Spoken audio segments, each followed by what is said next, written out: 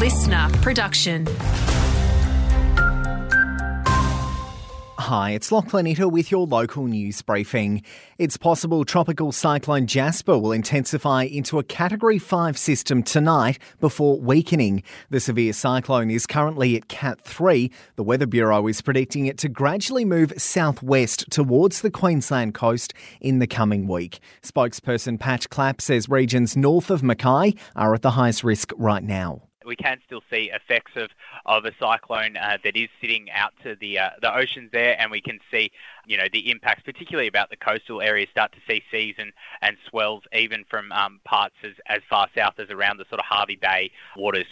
The flying of a skull and crossbones flag by a Queensland hydro contractor has been slammed as bullying and a taunt by opponents to the Pioneer Valley pumped hydro scheme. A Queensland hydro spokesperson says the contractor was requested to remove the flag from its drilling equipment on Tuesday, which happened soon after. Campaigners at Save Eungella, who are against the project, say it represents a blatant disregard for the mental and emotional welfare of the residents of Eungella, some of whom are expected to lose their homes.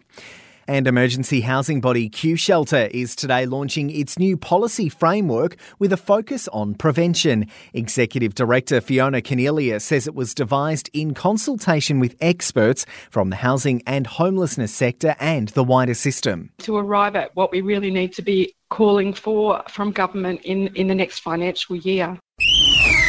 In sport, Townsville will come alive this February as it hosts the NRL All-Star Series for another year. Mackay product and Indigenous All-Star Ruben Cotter will begin training next week. Obviously, I'm very excited about the game next year, and it's a special one to start off the calendar. Obviously, the week leading up to it and the game itself, and I think last time it was here in 21. We had a great attendance, and